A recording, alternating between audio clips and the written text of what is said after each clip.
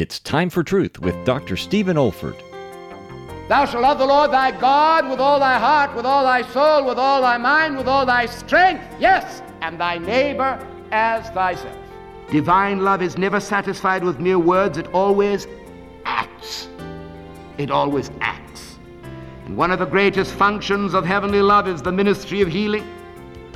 When the law of love is fulfilled, sores are cleansed, wounds are healed.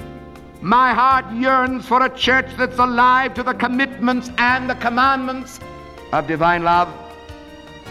The sad thing is that so often the reverse is true. Instead of alleviating suffering, we're afflicting it. And yet the word of God is so loud and clear when it declares, love is the fulfilling of the law. Love worketh no evil to his neighbor. Love comes to where the need is. Color doesn't matter. Race doesn't matter. Riches don't matter. Socialite attitudes don't matter. We come to the need. That's God in action. This is David Olford.